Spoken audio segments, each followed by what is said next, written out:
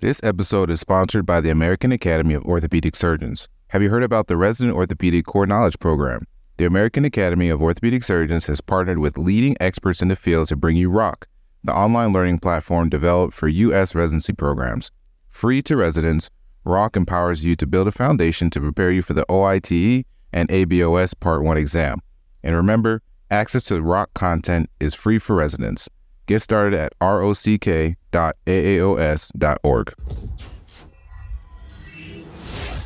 Hello, everybody. Welcome back to another episode of the Nailed Ortho podcast. You are tuned into our board/our OITE review series featuring myself and Dr. Spencer Woolwine, and we're continuing on with hand. We're going to continue on, and we're going to talk some more. Hopefully, you enjoy listening to Dr. Woolwine and myself ramble back and forth, and you learn something. And we will see you all next time, and enjoy the episode.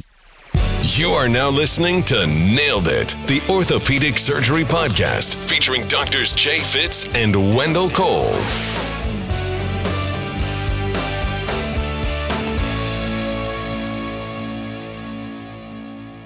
And so what are some of the common nerve transfers, and then what are they used for? What are the indications for them? Yeah, so one is going to be the AIN, or your anterior interosseous nerve, to the ulnar motor nerve fascicles.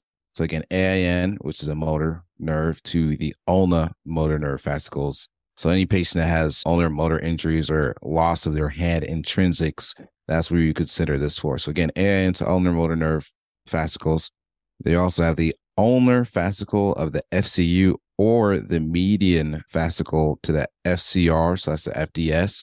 That can be transferred to the musculocutaneous branches of the biceps.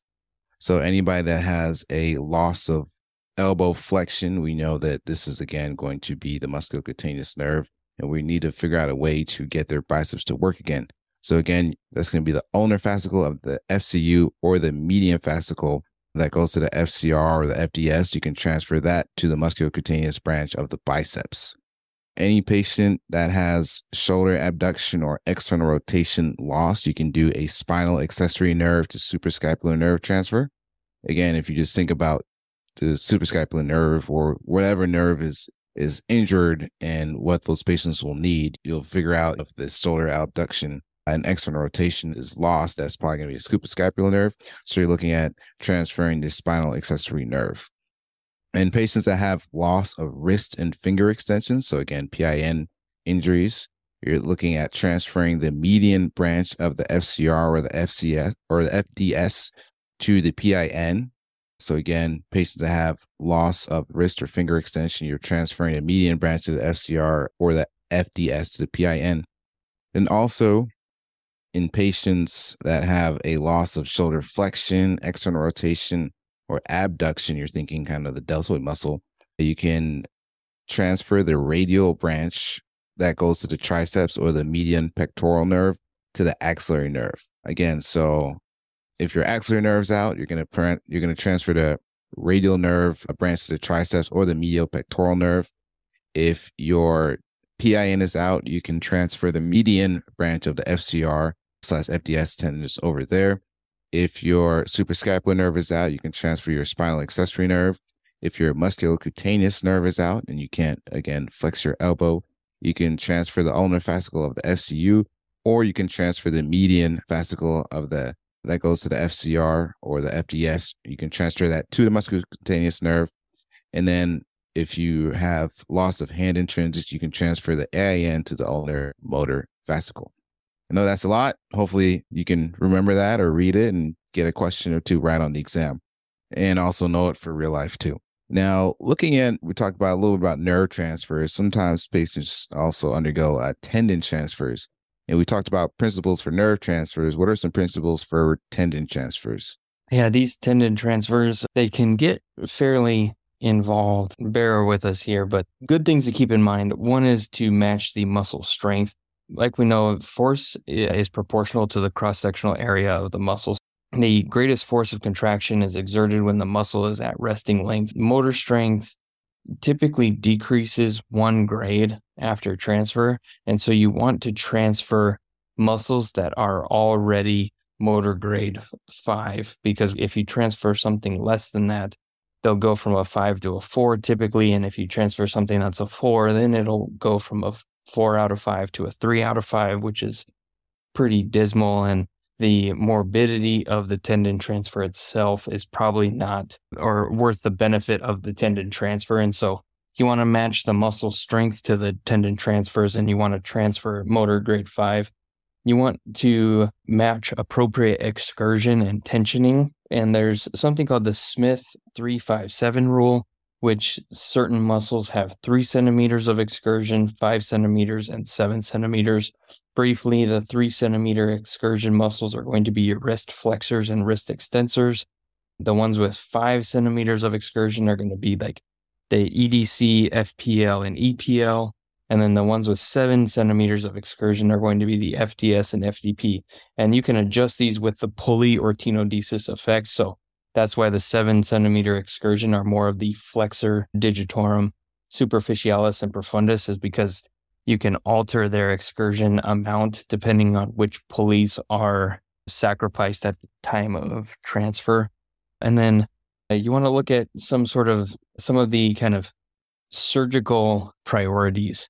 And some of these priorities are going to be elbow flexion, shoulder stabilization, brachiothoracic pinch. You want to look at sensation, especially in C6 to C7, and then wrist extension and finger flexion are more important than wrist flexion and finger extension. So think we can do more things with a wrist extension and finger flexion, such as grasping, but we don't really care as much about wrist flexion and finger extension, because that's, if you're just kind of sitting here listening to this, put your wrist into flexion and then extend your fingers.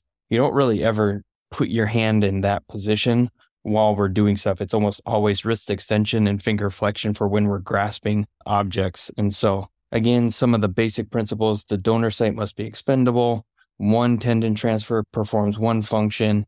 Synergistic transfers to rehabilitate more easily.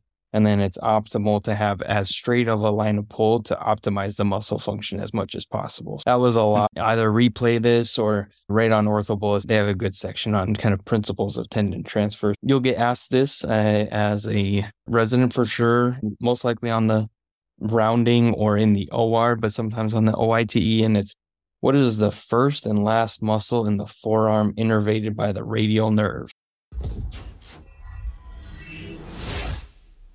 This episode is sponsored by the American Academy of Orthopedic Surgeons. Are you an orthopedic resident? Then you need to know about ROCK. It's a new resident orthopedic core knowledge program developed by the American Academy of Orthopedic Surgeons. Created for U.S. residency programs and free to residents, ROCK covers 11 subspecialties and is filled with in-depth, comprehensive content and quizzes that have been authored and vetted by some of the leading experts in orthopedics. This all-in-one curriculum will give you the foundation and knowledge you need to become a successful board-certified orthopedic surgeon. And remember, access to ROCK content is free to residents. Get started at rock.aaos.org.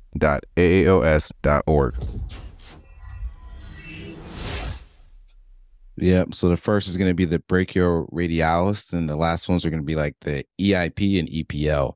And I think we might have talked about it before. The way I think about it is like at the total end, at the very end, once they've done a good job and your nerve is working right, you're looking at the doc and you're going to point at them and give them a thumbs up, like they're both working. Like, great job, doc. So that's how I think of it. That's how I remember it. It's a little silly, but brachioradialis is first, and EIP and EPL. Now, I guess what deficits are seen in a high radial nerve? Pretty much when I say high radial nerve, I mean proximal to the elbow injury. So if something is considered a high radial nerve or proximal, you're going to lose wrist extension, thumb extension, and finger extension, because the radial nerve already has innervated the triceps. So you'll most likely still have good elbow extension because the triceps are still receiving their innervation, but you're going to see a loss of wrist extension, thumb extension, and finger extension because those are all radial nerve innervated muscles. And then you have a patient, they come to your clinic and they're unable to do these things and their EMG is not promising. What are some of the tendon transfers for a high radial nerve injury? Yeah, think about it. It's typically going to be a donor from the median nerve. So if you are given a question and there's a high radial nerve injury, do not pick the tendon transfer that is also supplied by the radial nerve. It's something that's going to be likely supplied from the median nerve. So this would be like your pronator teres to your ECRB. That's kind of more in line or in phase. Your palmaris longus to your EPL, and then your FDR to your EDC. Pronator teres to ECRB. These all kind of make sense when you think about it. Now, what about a low radial nerve injury, or you have a radial nerve injury that is distal to the elbow? What are some possible tendon transfers for that? And a lot of these may be the same. Yeah, I like that you kind of added some of these things, like if the test pressure is on or the pressure is on in the OR, if you know that the radial nerve is out and they say you can automatically like eliminate, you're going to do a EDC to EPL transfer, because both of those are innervated by the radial nerves. Definitely you want to look for ones that are very different from each other, because they will try and trick you on that. So for some of these low radial nerve injuries or distal to the elbow, I'm still going to look for palmaris longus to the EPL and the FCP to the EDC, or FCR, to the EDC. And for depending on where the nerve injury is, things like the ECRL and the ECRB innervations, they may still be preserved. And so you may not have to transfer for those injuries because the muscle belly is already innervated. And so they may still have preserved wrist extension, but you may see a loss of finger and thumb extension. So you're going to look for the FCR for the EDC and the palmaris longus for the EPL. Now moving on to a different nerve, proximal to the elbow, median nerve injury. What sort of deficits are seen with that? Yeah, just think about what muscles that the median nerve supplies. So they'll lose their thumb IP flexion because that's your FPL. You'll lose your index and long finger distal IP flexion from your FDP. Remember, your small ring finger will still be intact because that's going to be your ulnar nerve. You'll also lose your proximal IP flexion in all of them because that's your FDS. And you also lose thumb opposition because that's your APB and your opponent's pollicis.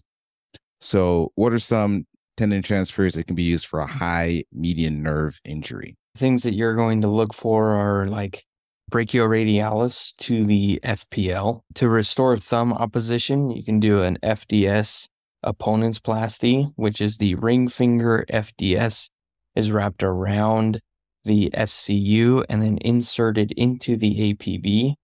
Then the EIP opponent's plasty is when the extensor indicis is passed around ulnar and inserted into the APB. So it's kind of wrapped.